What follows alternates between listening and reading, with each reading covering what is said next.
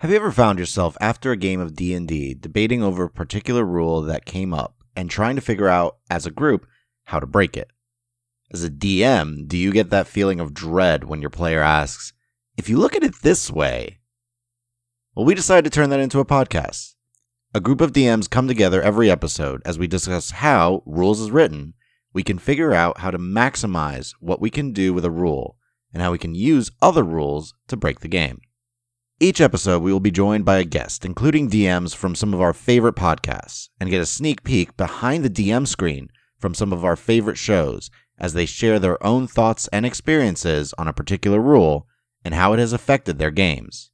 Please feel free to jump in on our discussions by leaving us a comment on Podbean, iTunes, Google Play, or Stitcher, or feel free to email me at dm@dndraw.com, or send us a tweet to @rulesaswritten and let us know how the rule may have come up during one of your games or how you figured out a way to break the game that we didn't discuss.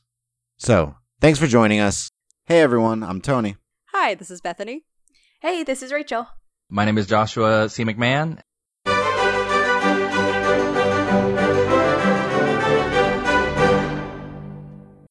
Today we're discussing min-maxing or power gaming and how we feel about that.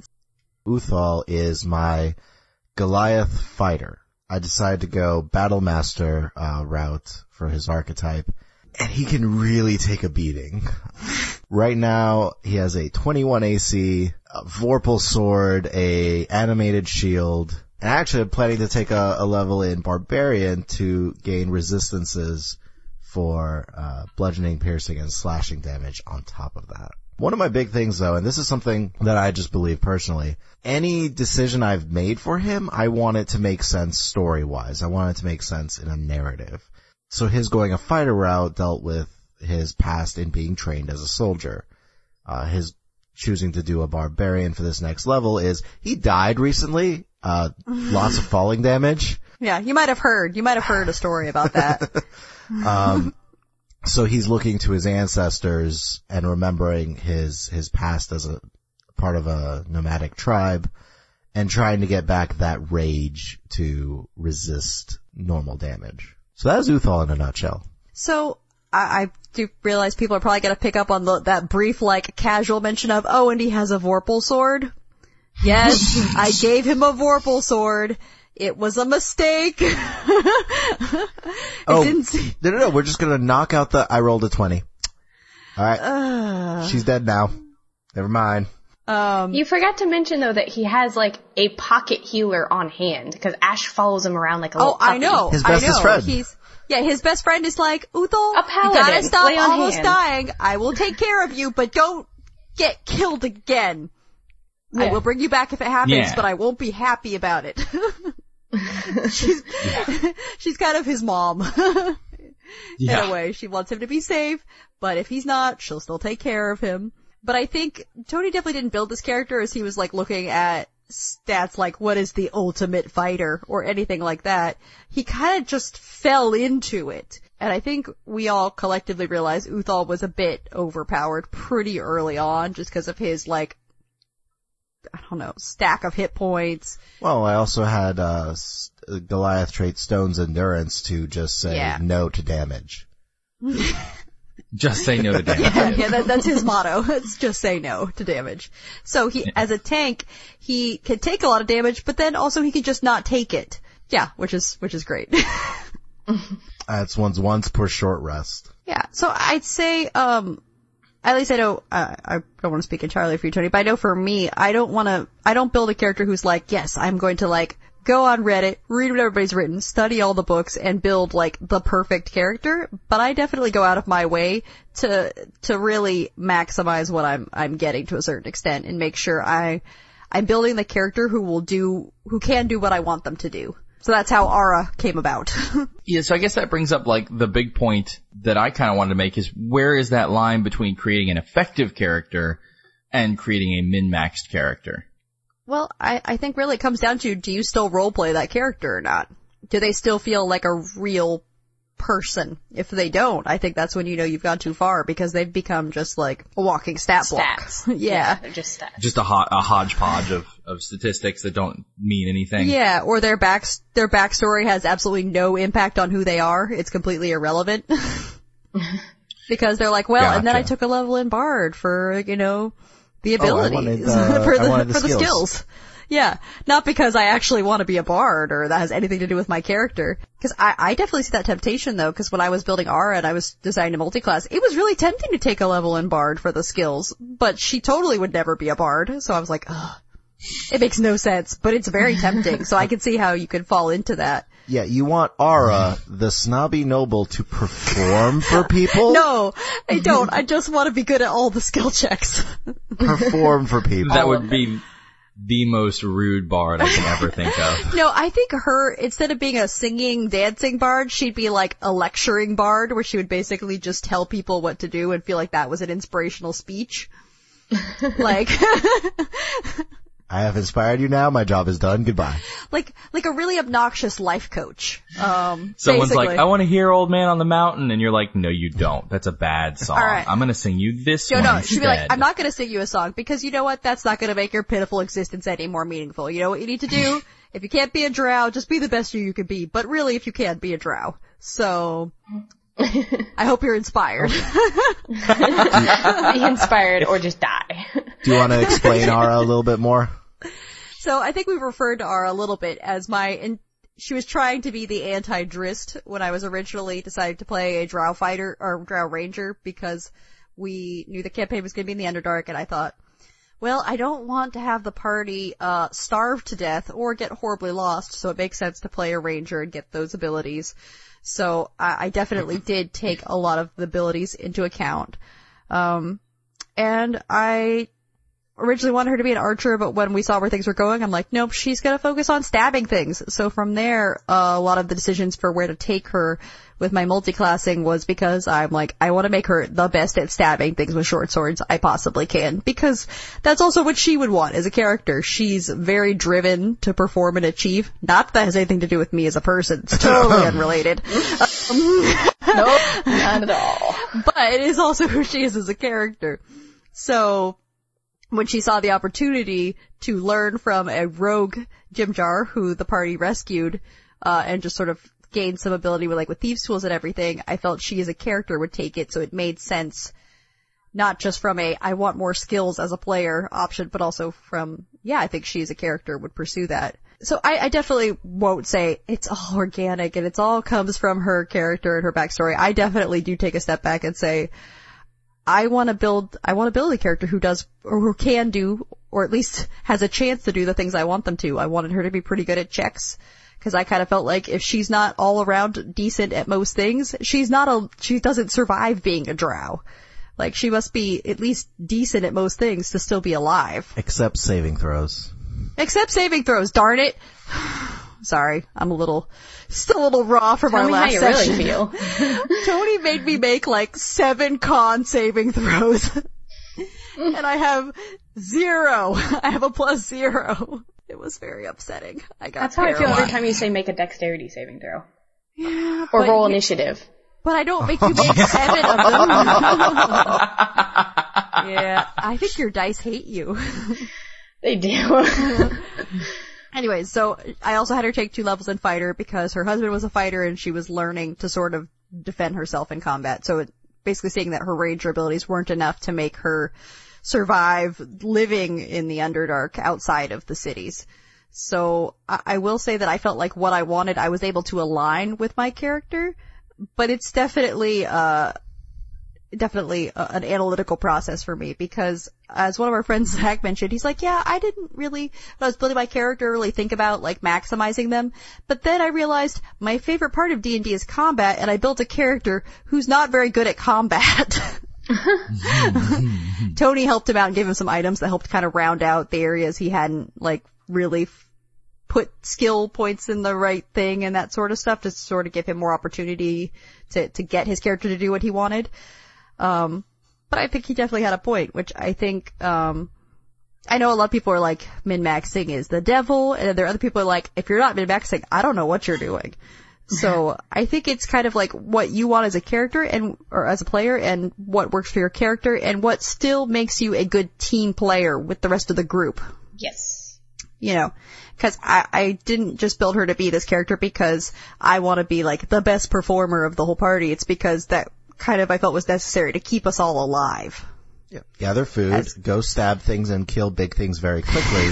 However, don't take hits. Don't get hit. And then never get hit by anything.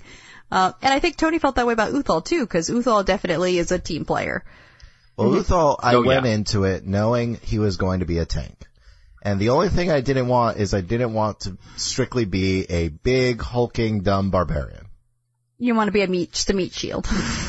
Honestly, because initially I thought barbarian just by itself might wind up being boring, which is why I went battle master for the abilities. But I knew I was going to be a tank, so I built Uthal in such a way so that he might be tough to hit, which is why the AC 21, but he can also take hits, so he has the +4 con right now. So the reason we brought up these characters is because Tony and I, we really like our characters, and we like to sort of discuss like what they would be like in different theoretical situations, and we did do at one point character versus character to see who would win. That's unrelated. But we also tried putting just those two characters up against higher level monsters to see how well they would perform. So right now we're both level 9, and we found out that they can comfortably beat like a CR 13 or 14 monster. Just 2 of them. Just the 2 of them. No healer. Nope. No healer. Ara has cure wounds. That's it. They both have the fighter's second wind, so they can do that as a bonus action, but other than that... No healing. They're definitely overpowered. That's kind of where I'm going with this. Is while they're min-maxed, or while they're definitely built for power, you both put a lot of love and care into why they have the traits they have. You're not just picking feats because it's the best feat. It's the best feat for them, and you give consideration as to where that would have come from narratively. That brings up this excerpt I found here from Advanced D&D, from the Dungeon Master's Guide, page 68. A certain amount of min-maxing is unavoidable, and even good. It shows that the player is interested in the game. But an excessive min-maxer is missing the point. Reducing a character to a list of combat modifiers and dice rolls is just not role-playing. And that's exactly on the nose. Like, while your characters are built for strength, while they're built for a very particular purpose and they do their job well, they're a real person, too. Like, Uthal cares deeply about the people around him and doing good. And Ara really wants to protect the rest of the party. I was like, what are you going to say? Ara's a person. Ara is a drow, and she is female. That's all the nice things I can say. Wow, that's the really, most Ron Swanson of speeches. I'm kidding. Really I'm mean. kidding. Her ideal is that it's her duty to protect the people beneath her.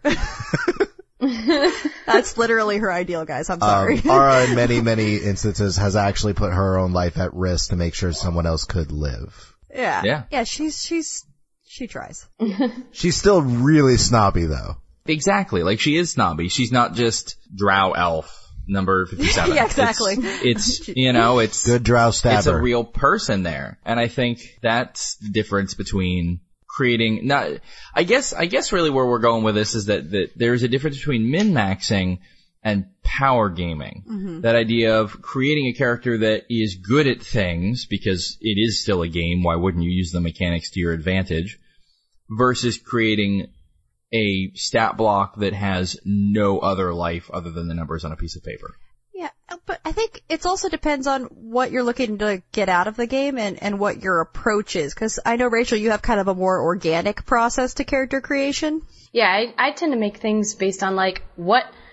I go from their story first sometimes. Not all the time, but, you know, I'll think of, like, okay, where do I want to be from? What kind of, like, personality do I want to have?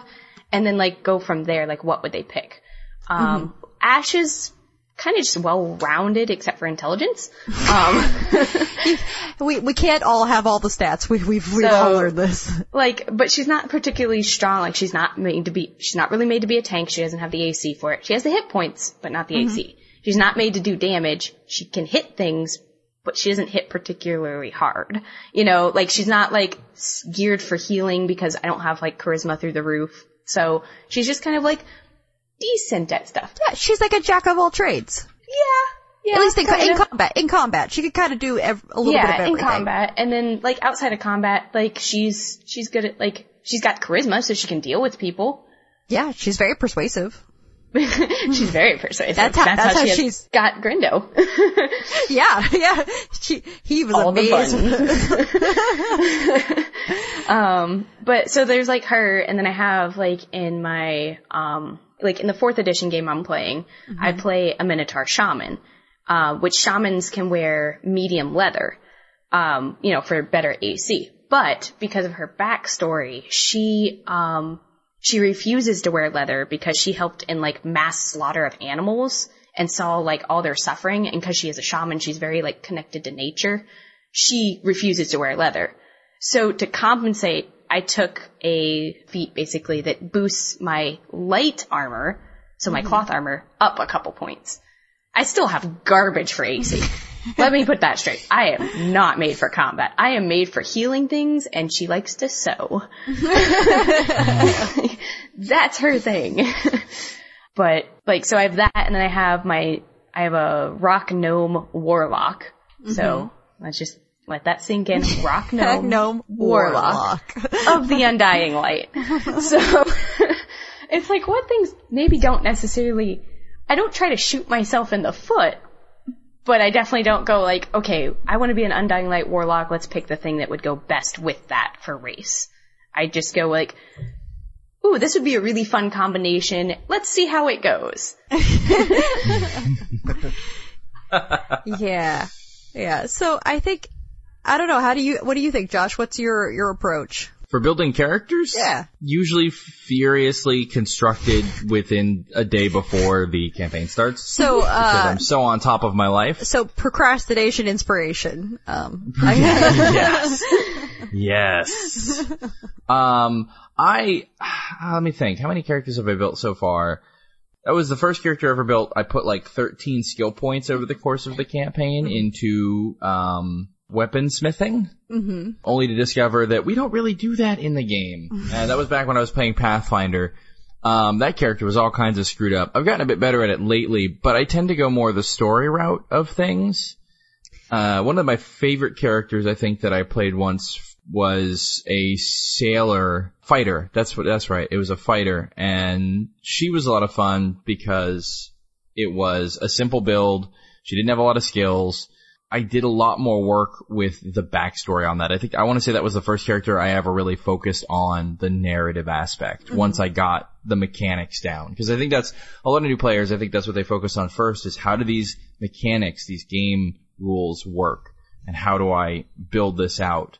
And then eventually when they get, I don't want to say bored of it, but when they get that under their belt, they move on to this story aspect. That a lot more experienced D&D players have. When they get comfortable. It's not just Exactly.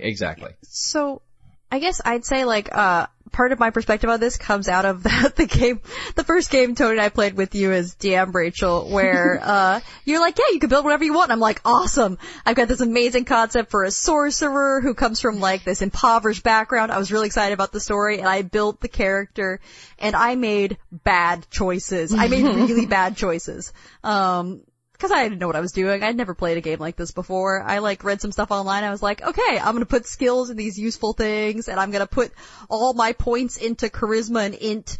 Yeah, I made really bad choices. No con. I have 6 hit points. No con. I was like, 4. I don't need con. I'm a caster. Yeah. So I think it was fun to play her, but it was also anxiety inducing because I built a character who couldn't do what I wanted her to do because she was so gimped. But that's also 3.5. It's a lot more. Yes, that's true. It's a lot more difficult to get where you want to get. It's a lot less forgiving. It's more limited. Yeah, it's a very lot less unforgiving. But I think because of that, when I was, we switched to 5e and building a character for Tony's game, I was like, okay, I know what I want. I'm gonna make sure I get it with my character. Cause we also had the issue, and this isn't exactly a min-maxing related thing, it's a little off topic, but, I am a big fan of not perfectly balanced parties, but of parties that have a good representation of different skills and abilities. So that's partly where Aura came from, because I'm like, no one wants to play a ranger, especially in 5th edition. Hey. No offense to people. Tony played a ranger in 3.5. I like playing rangers, but I feel a lot of people don't ever have them as their first choice. So that's why I picked ranger for her, because I thought these are good skills, no one else is gonna play this, and she'll be a well-rounded party member. Whereas in your game, Rachel, my sorcerer was a terrible party member. She was squishy and violent. So. And not the nicest. No. The best adjectives for a person. Squishy and violent. They go hand in hand, you know? Yeah. Yeah, they'd be like, alright, we gotta keep everybody away from her. And she'd be like, great, now that you've got all the enemies together, I'm just gonna go lob spells at them. They might hit you guys, don't worry, you'll probably be fine. I don't know. I can't heal you. But I don't care. Yeah. So I definitely did not make good choices as a member of a group, partly because You guys survived pretty well, though. Surprisingly. Yeah, but it was like every session I was like, I have no idea. How do we get by again? How do we even not kill each other? Like, Yeah. It might have gotten close once or twice. So I think min-maxing can be good if you're not doing it to just build the best character for yourself, but if you're trying to build a good member of a team to fulfill a certain role. Yeah, that absolutely makes sense. And I think that there's stages too that people work through, like you just said and how I went through before, is the very first character you build is always just broken crap. It's not good at all. Because you don't know what you're doing. Yeah. You don't know where to put your skill points or your learning ability curve. scores. Yeah, you got dreams. You got big dreams and no idea how to achieve them. No clue. My first character was just a hodgepodge of things. And it didn't matter how good your teacher is. You know, you don't really start to understand it until you start playing the game with something so that you can go back and redo it on your next game. Mm-hmm. You know, or your next character or whomever. And I think when players are first being introduced to D&D like that it's natural to gravitate towards min-maxing or stat blocking because you've made all these mistakes that create a gimped character, and then you seek to correct it and make the most powerful character in your second and third iteration, and you can get lost down that. But eventually, when you get past all that crap, you get to the point where you can start creating characters who have narrative arcs. I was always so amazed, Tony, that you got to that point, like, within one character, I want to say. Within one game, you were like, let me make a better character. So let me explain that really quickly. I made Orcs Killed My Family, Wood Elf, and that's it. That was his only motivation, and I got bored. He was like the first few minutes of Batman, but just the first few minutes. What's the voice? I switched to the voice later just because it felt appropriate. Are you going to do an impression? Can you? Orcs killed my family. I need to deal with them. Every single NPC we What talk to, the they're like, so what are you... doppelgangers? Here's, yeah. Yes. Imagine Yeah. a party rolls in. One guy's like, can I play you a song? And he's like, orcs killed my family. And mine's like, so I'm not going to set anything on fire right away. But I'm keeping my options open. I went to, at any point I went into town, I went and I maybe drank ale and that's it. Otherwise I was like, no, let's keep moving. There are no orcs here. I don't care. But he was really boring. He was so boring, guys. So on my next character, Like, I love Tony, and I'm like, I hate your character. But you didn't focus on, what was your next character? I forget. next character was Uthal. It was Uthal. Okay, holy crap. Yeah. I forget, the timescales are so weird. But yeah, your next character was Uthal, who isn't a stat block. It's like you've improved the statting of the character and the RP of the character. To give you an idea, I think this backstory for Adavan, my Wood Elf Ranger, was like a paragraph. My backstory for Uthal was almost 3 pages. Yeah, it doesn't fit in that little, like, character backstory slot on the sheet, even if you make it size 4. Like, it doesn't fit. It just doesn't go. I wanted a character with history this time. You wanted an actual person. Yeah. A real person, not bad impression of Batman. No offense, Tony. It's okay. I gotta say, that's rare to get to that point with your second character. Mm-hmm. Because a lot of players, they tend to get stuck on that power gaming curve for a while. I think that one character I made only started to have like a very intertwined backstory. What was she, my third or fourth character I ever made? Something like that. Yeah, I honestly say a lot of it comes down to your DM, like what your DM encourages you to do and how involved your DM is in your character creation. Like overall, I wouldn't say I've had the same involvement with every player. Some players I've helped a lot, like down to the details of it, and some of them, like Rachel, I was like, so what do you want to play? And you're like, I don't know, like a Earth Genasi Paladin. I was like, okay, great. Have fun. Cool. Let me see your sheet. We'll work out a way that she and Uthal have a history together so that they'll already be friends, so you have that, like, shared, background. Well, I think it too depends on what kind of, what kind of game you're playing. If you know ahead of time, it's gonna be more, it's gonna be combat all the time, then min-max, because you don't want to be the only person in the back going, yeah. Just chilling in the back, waiting to do your spot checks. Is that the bardic inspiration there? That's not even that. That's that's not even that. That's like the person who prepped for doing the investigation and the history and the arcana checks. Right. No. Like the scholarly college. Very scholarly college cleric. Yeah. Who's like, I'm a skilled investigator. I can figure out anything. Pretty much. I'll wait over here. Yeah, I think that's true. You gotta fit with what your game is. My game is very RP heavy. Not like, I'd say it's probably 75% RP though, really overall. Probably about. When I time it out, I plan for about a quarter of the session to be combat. Cause I think that's what everybody likes to do, and you guys are all very invested in your characters and whatever the heck their little trivial things are. Cause sometimes they're very silly. It's mostly food related. That's the trivial stuff. It's food related. It's not trivial. It's important to us. It's important. Cheese matters, people. Cheese matters. It's called world building. Exactly. Yeah. And I really love that. It's fun for me as a DM.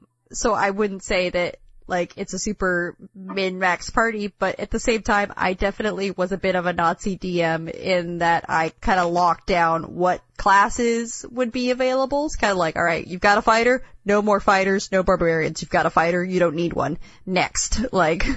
Just so there'd be some representation of different classes, and that has served you guys really well, because there's basically no challenge you guys can't overcome, besides maybe investigation. But anything We're intelligence smart. related. yeah, but basically, you've learned you can just charisma or violence your way through it. There's a door here. There's a door that's locked. We have no rogue. I have a crowbar, and you have a pick. Let's do this. That is intent on killing things and destroying the world, yes. Yeah, because you guys have a monk, a fighter, a paladin, a cleric, and a sorcerer. So you've got the major bases covered. So in that sense, you're pretty competent all around. And to be fair, a lot of those cultists, they're missing a couple of watts there in the old light bulb. They're upstairs. cultists. Yeah. No. There's a reason they became cultists. I still love, we convinced a troll that what he saw was wrong just by saying no. Oh, that was really, no. Yeah. He was very poor at figuring things out, and you guys were so persuasive. Did you want to tell that story really briefly, Tony? It's totally unrelated to min-maxing, but I thought it was funny. Sure. We basically busted the lock on a barred door. This troll comes around the corner and doesn't quite trust us, looks at the lock and says, no, it's broken from this side. They weren't trying to break in. And I think that was me that just says, no, you're wrong. That's one. He looked at the lock again and was like, maybe I am. Yeah, you rolled an intimidation check, and he was like, oh my gosh, I made a terrible mistake. I'm so sorry. And then just scuttled away. I wouldn't believe it, except I've seen that thing happen in real life sometimes. Yeah, you're like, sometimes just force of personality wins the day. Yes. And it's always like, oh no, baby, oh, my heart. Well, he was also a troll, so, they're not. He's actually, They're not up there on the intelligence. Yeah, so his reward was he did not get murdered. Yeah, he's still alive. We didn't kill him. Yeah, he's gonna go live out his troll life under a bridge. If the lizard folk don't kill him. Well, you never know. Anyway, so that's off topic. Unrelated. It was a funny little. So I think even if you build this min-maxed character, I don't think you can build a character that does everything. You still gotta work with the group. No one's in it alone, you know? I think some people might think that when they're building their character. Like, don't worry, I'll take care of everything. Nah, I've never met one of those. Yeah. So if you've got a character who isn't, or rather a player who's sort of doing this whole, like obviously we have our little group who we kind of know what to expect from each other and we don't do this, but if you were starting a new campaign with somebody who is trying to min-max in that just taking the best of the best to make a stat block, how as a DM would you handle that? Well, obviously, you know, my approach is by crushing it. Basically. I'm kidding. No, I'd follow up and be like, if you can make a backstory that makes this feel like a real person, fine by me. If not, you gotta adjust. Yeah. That makes sense. Yeah. Okay. I think, it does have to make sense with the backstory, but one thing that I'll do as a DM occasionally is a character who starts to get too into this min-max character, I will remind them they cannot be good at everything in session. Okay, he's talking about me, guys. He's talking about me. No, Okay? actually, I was talking about our barbarian. I know, I'm who, he's like, guys, basically when I rage, I have double hit points. It's fine. And then they went up against a creature that dealt psychic damage. Oh, and those double hit points were meaningless.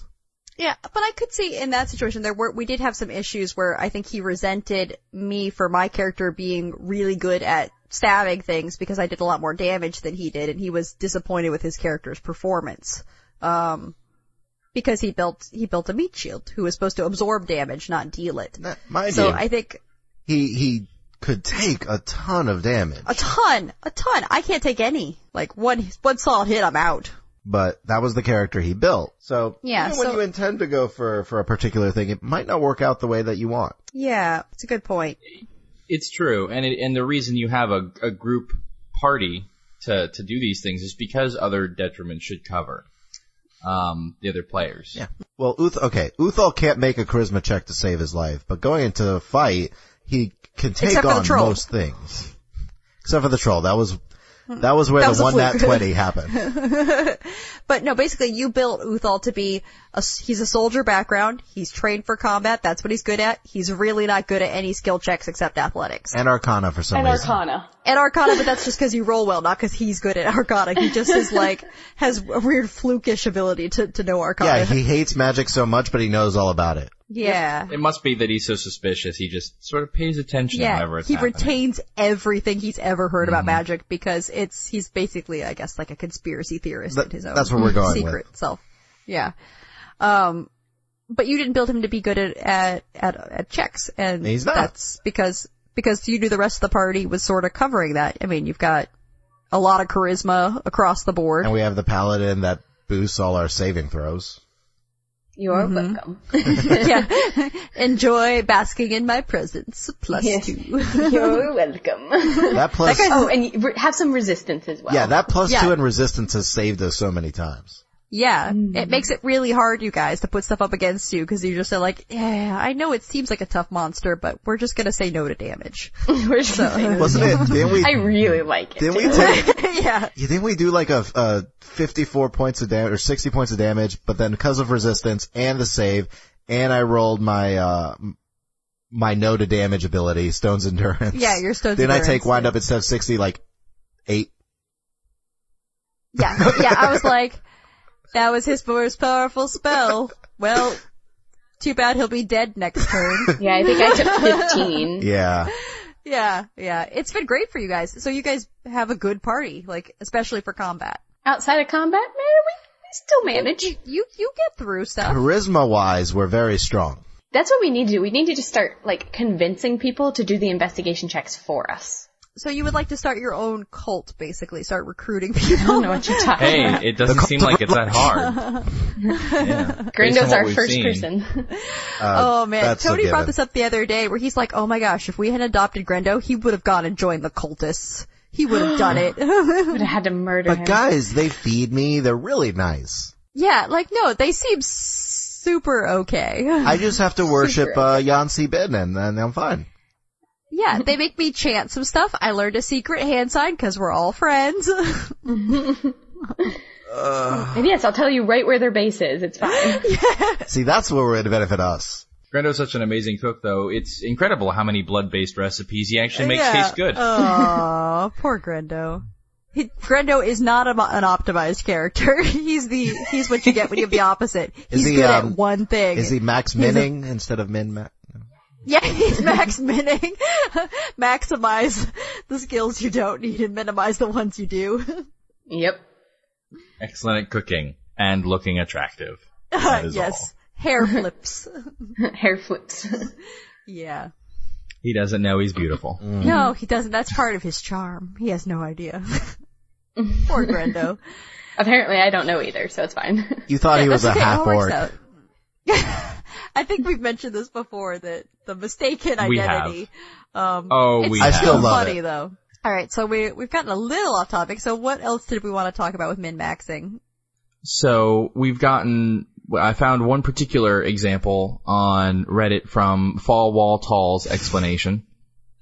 And he's got 2 points, a story-based RPGer, which is, my guy comes from a repressed, remote, and rural community. I have never been to a big city, and none of my friends have. The area is plagued by werewolves because of insert part of world's lore. My family has for generations acted as werewolf hunters in times of need for the local region. However, the infestation of werewolves is very bad right now, and many villagers are disappearing. I've been chosen to journey to a big city to petition the High Lord for help, and on my way I meet ... So my character build. Well, I guess I will be a warrior-based character. These people probably don't have a sophisticated weaponry, so I'll take the specialty spear. While I can go toe-to-toe with a werewolf any day, the idea of undead scare the hell out of me. Phobia undead. This gives me a bonus point that I will spend on family heirloom for killing werewolves, the silver-tipped spear. What edition is this talking about? That's what I'm wondering. This is a more general edition, so I think Okay. he's just talking in like general terms of other mechanics. Okay, because I was like, what is the bonus point, and why don't I have them? Yeah, I don't know. It may be. I thought this was from 3.5, but I guess this isn't. It doesn't sound like 3.5. Yeah. It could be though, because of the spear specialty. Yeah, So it could maybe be it's just, 3.5. maybe it's just a very high level. Yeah. Yeah, it could be. I think below somebody had written he was just trying to be general for all-purpose systems, whereas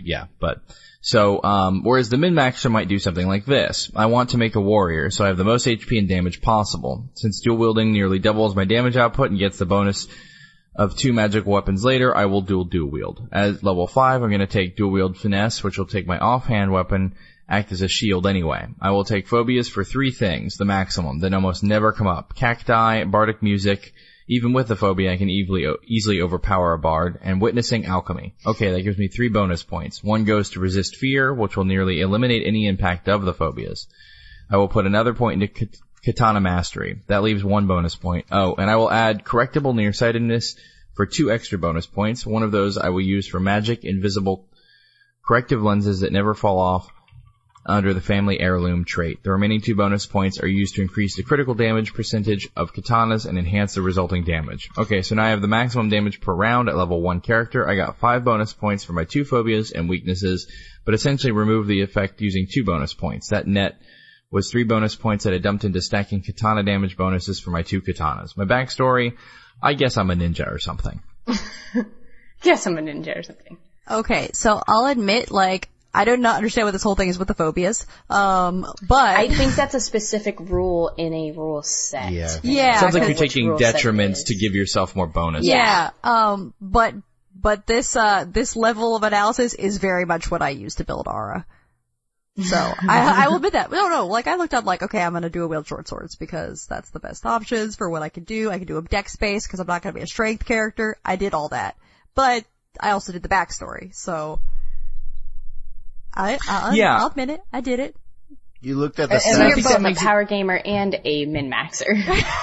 I want to do it all, guys. I'm going to call it character optimization. I see it as the best backstory and the best possible use of my stats. So I find that really interesting actually, because these discussions I found online of people talking about min-maxing, they don't separate that from creating a backstory. They seem to posit those as two as the same thing. Mm-hmm. So if you are min-maxing, you can't possibly have a character that has a rich and vibrant, background. Yeah. And I don't think that that's true. I don't either. I think maybe it's that people tend to do one or the other. There aren't that many people that really full-heartedly pursue both. I guess that's probably why. Yeah. It requires a bit more effort. It's a lot of work. I will say, yeah, you gotta make them fit together, so you do make it harder on yourself. In that sense.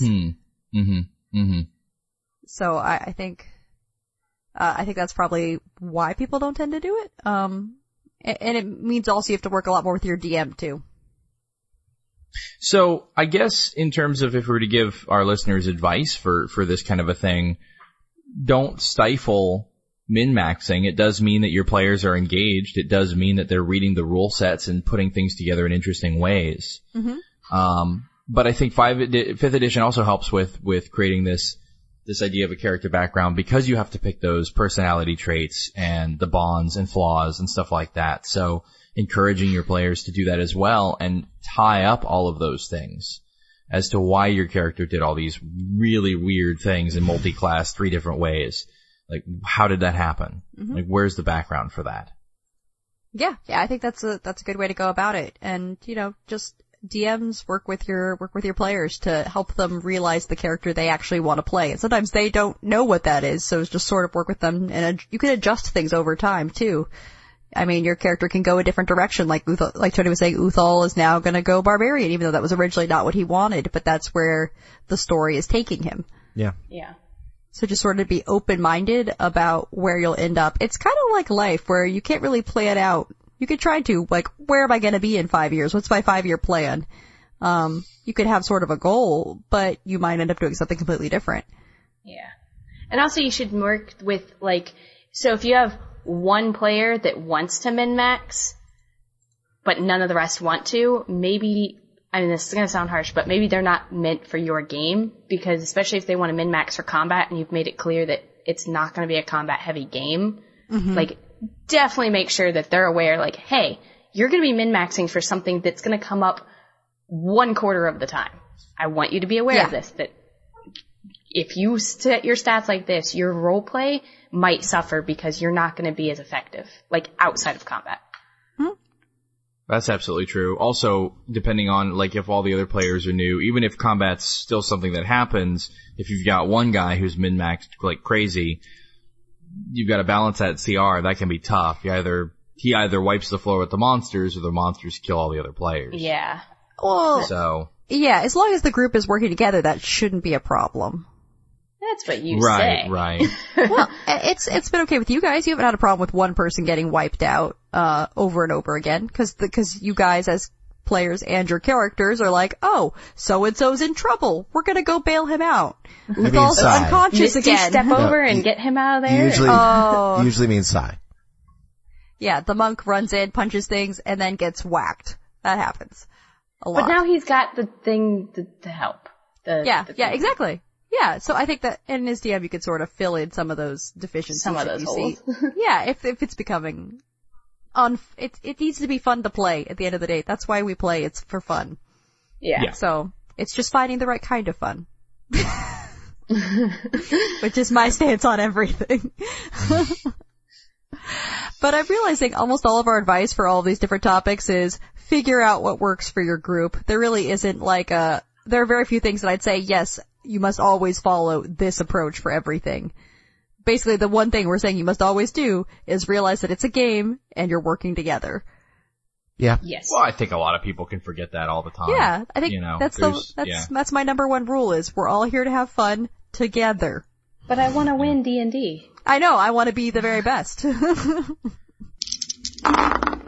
Yeah, so in our interactions on Twitter, I came across Kwood Publishing, which is run by Andrew Kwood, and he tweets a lot of great stuff about D&D and role-playing in general, so I've been enjoying his tweets, and I saw that he has some materials on Drive-Thru-RPG and the DM's Guild, so I kind of tweeted him about that, saying, we're interested in doing some reviews of stuff, and your materials look really great based on the synopses I've seen, and he said, cool, I'll send you PDFs. And I was like, oh, that's so nice. I'm so excited. So he just, he sent them to us for us to review, and, I guess we're just gonna kind of talk about what we thought of them, which I thought they were pretty great, for DMs especially. It's mainly tables and things to really help flesh out your game. So if you're running a campaign without a module, I'd say his guides would be awesome. So the ones we looked at, Oh, and just to be clear too, so everyone has the same idea or is on the same page. We didn't get paid for this. No, we didn't. He sent us some material. This is our unbiased, honest review. Yeah. Which he did not influence in any way. So. No, besides that disclaimer's out of the way. Yeah, he was nice to us and we were pleased. That's as far as that went. I did want to mention, so we don't forget, that he has a Kickstarter right now for adventure modules for his World of Mir campaign setting, and that's one of the materials he did send us, is sort of the guide that fleshes out that whole world. It's very detailed, and I thought really interesting. So if you're looking for an alternative to the Forgotten Realms but don't want to have to build it from scratch, he already has this entire world built, down to like, I think the history, the races, like notable what kind people. Yeah, who are some famous people? Stores. What do they sell in their taverns? Yeah. Yeah, I was looking at it, and he starts off from like the first humans coming to this land, traveling and going for hundreds of years. He even goes out to like, here's how many inhabitants the villages have, and the towns, and the cities, and how you can travel. So I think it's pretty cool. That it's definitely a really rich world that is fleshed out to an extent where there's not going to be a lot of work for you as a DM if you want to use this. And it looks pretty interesting. He's got his deities and everything. So I think it's worth looking at. It's over 300 pages long. I have not read the whole thing. I definitely did skim it, but I couldn't really think of any question I wanted answered that I couldn't find in here. Yeah, he focuses on the terrain, that monsters you would encounter there. He adds some of his own monsters and stat blocks of creatures. Skimming through it, he's very detailed on the history of the world, while not like giving too much that people could fill in some of the gaps here and there. He has different groups, the races, different settlements, and where you would find certain important individuals even. Very well detailed, so I think actually it's an awesome alternative if you want to do a different world than the Forgotten Realms. He sent us, I think, 6 different documents. Yes, this would be the main one. But I think all 6 of them, I mean, they're all fairly, the main one is the 300 pages and stuff, but the others also have very good information. They're all over 50 pages a piece, right? Yeah. I think. Yeah, they're all significant materials that you're definitely getting a lot for. Yeah. And it's not like heavy in like art either. It's a lot of content versus just like fluff pages and, yeah. It's really cool. Personally, I really like the store's handbook. Oh yeah, that one's really good. So that kind of covers that campaign setting, which I think is like $8 on DriveThruRPG, and that's the one. If you're interested in that, he also has the Kickstarter, which is going to have some adventures set in that world, as well as like an additional handbook. He has some new artists, so it looks like it's definitely like stepping up his game for the quality of that sort of side of things. And I know, Rachel, you already backed it on Kickstarter. Yes, I did. Yeah, so we're also not paid to say this, just a reminder. We're just excited. I love content and supplements, so. Yeah. Yeah, one of my favorite things is, honestly, I was looking at his Inns and Taverns handbook, and it's just so detailed. He has, like, every type. He gives you an idea of who runs it, how much staff they have, what are their key foods that they sell if they're a tavern, how much an inn would cost for the night. Really, really detailed, and there's a ton. Yeah, this is the sort of thing that'll come in handy when especially if you have a party, as a DM, you have a party who travels around a lot, and they're like, alright, we gotta pick what's the next town, and where can we stay? And you go, hold on a second. Yeah. quick references. And this gives you something that you can go flip to, grab something new and interesting that you don't have to completely come up with from scratch. And you can have some consistency around the sort of stuff you're creating. Yeah. So I think it's a really good reference material, because they have a lot of tables and things you can roll on in the DMG, but they only take you so far. Mm-hmm. And this one's really good because, like, the store's book that I was referencing, they Yes. have a description of the store. Then he talks about who the staff is, what languages are spoken there, and what typical customers might be found in it, along with what's actually in the store. Yeah, that's fantastic. Yeah, and I think that's really good for a party that's really into RP, like my party and my campaign, where you guys, if you go anywhere, you want to get to know at least 2 people. Like, what are their hopes and dreams? Do they possibly want to join Red Larch? Etc. So if I told you it's a store, there's a guy who runs it, that's all I'm going to tell you, be like, but like, but like really, but like, where's the rest? How do we take him home? Yeah, like, and what was there somebody else in the store we could take home? Like, I think I want him. This is these sort of materials help you make the world seem more rich and real and less, just like a facade. You can actually interact with it, and there's things going on outside of your peripherals. Yeah, and I'll say, like, stores are a pain as a DM, because you can't have every store have everything, but sometimes players need a particular thing, so they need to be able to find it somewhere. So it's definitely a struggle to figure that out. So he kind of has already done that legwork for you to put that together, especially for prices and stuff. So you're not having to flip prices through the player. are the worst. Yeah, you can flip through the player's guide going, why don't they have this all in a table in the player's guide instead of sort of some of it and some of it not? Yep. Well, it's really nice because you can either use his entire world if you want to use an alternate to the typical world that the players have been exploring, or you can just use some of the other PDFs as supplement material for your current world.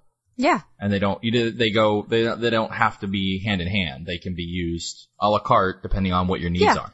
Yep. No, I agree, because I'm definitely I'm gonna use the store's handbook. I think it's really cool, and I know when you guys are next going to a big city, because you guys know you're gonna go to a big city, you're gonna want to go on a shopping trip, which will probably be an entire session of going from store to store and shopping.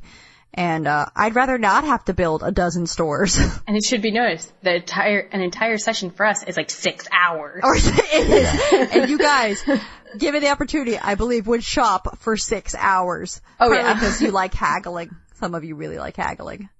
But I think it's a really nice resource, because I know as a DM, there's so much work you have to do and so much to keep track of. Anything you can have that will help you keep the story flowing, keep the world feeling rich without having to get bogged down in the details is really helpful. Yeah. And you can't plan for everything. So having something that you can pull up real quick, like, oh yes, there happens to be a smith here. Yeah. He also has the Traveler's Handbook, which this one made me think of, your campaign, Tony, with Out of the Abyss, where we spend a significant amount of time traveling. And it has everything covered from, like, what are different kinds of mounts you can use while traveling and different vehicles or a random events table. Oh, also, one of the big things I've asked you guys, what are you doing while you guys are traveling? And he has different activities that you can do while traveling. Because I know as a player, sometimes it can be hard if you're used to going from, like, combat to combat or from RP to RP, when you have these long stretches where you're traveling, you're like, I don't know what I want to do. I don't have any hobbies. I'm an adventurer. I stab things and then I snub people. Like, I have no other interests. So I think it's can be a challenge to sort of figure out what's going on during all that time. He has a random events table that you can actually either roll on or take inspiration from, of different things that you could see while you're traveling, different things that could happen. I'm just going through it right now. You notice a brawl break out on the middle of the road. Unskilled bard begins to play. Yeah, these are just little things that you could have to potentially have the party deal with while they're traveling, rather than just have, well, you're along the road, it's very nice out, not a lot happens. The weather is pleasant. Yeah, everything's good. Yeah. He has a whole section on, like, random NPCs, too, and that could be helpful when you're trying to come up with interesting characters to sort of insert briefly in the story, just to keep things interesting. I was gonna say, too, because one of the tough things is to put in those little characters, or those little moments that, and I see this as a challenge on some television shows, too, where everything that the characters interact with tends to be significant in some way.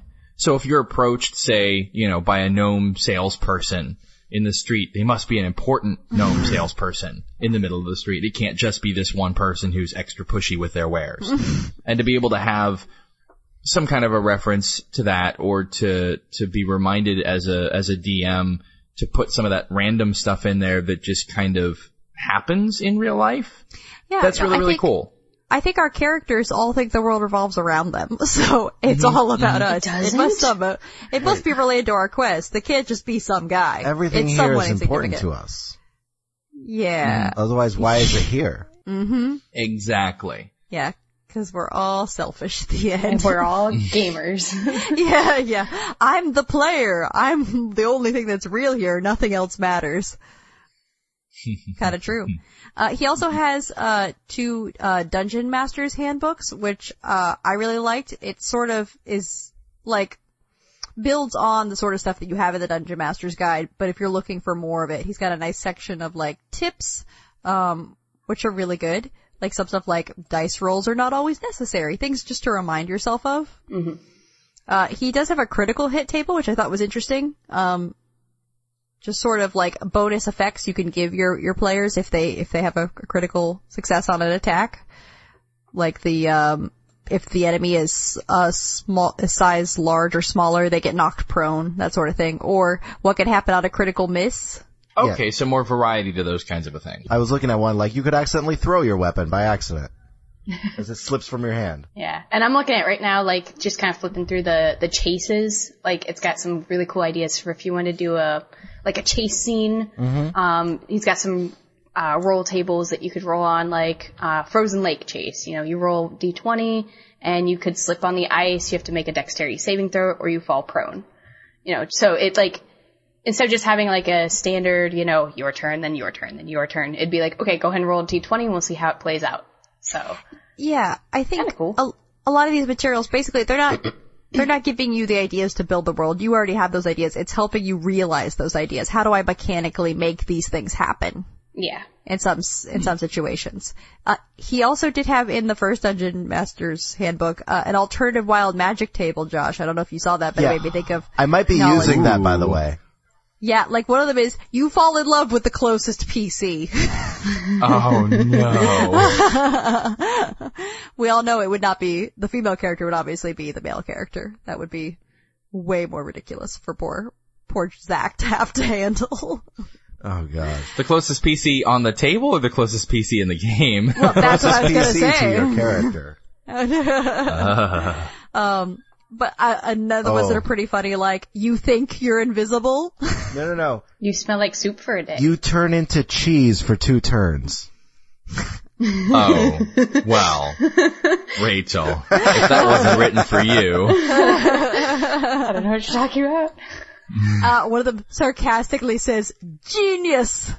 1 time a day.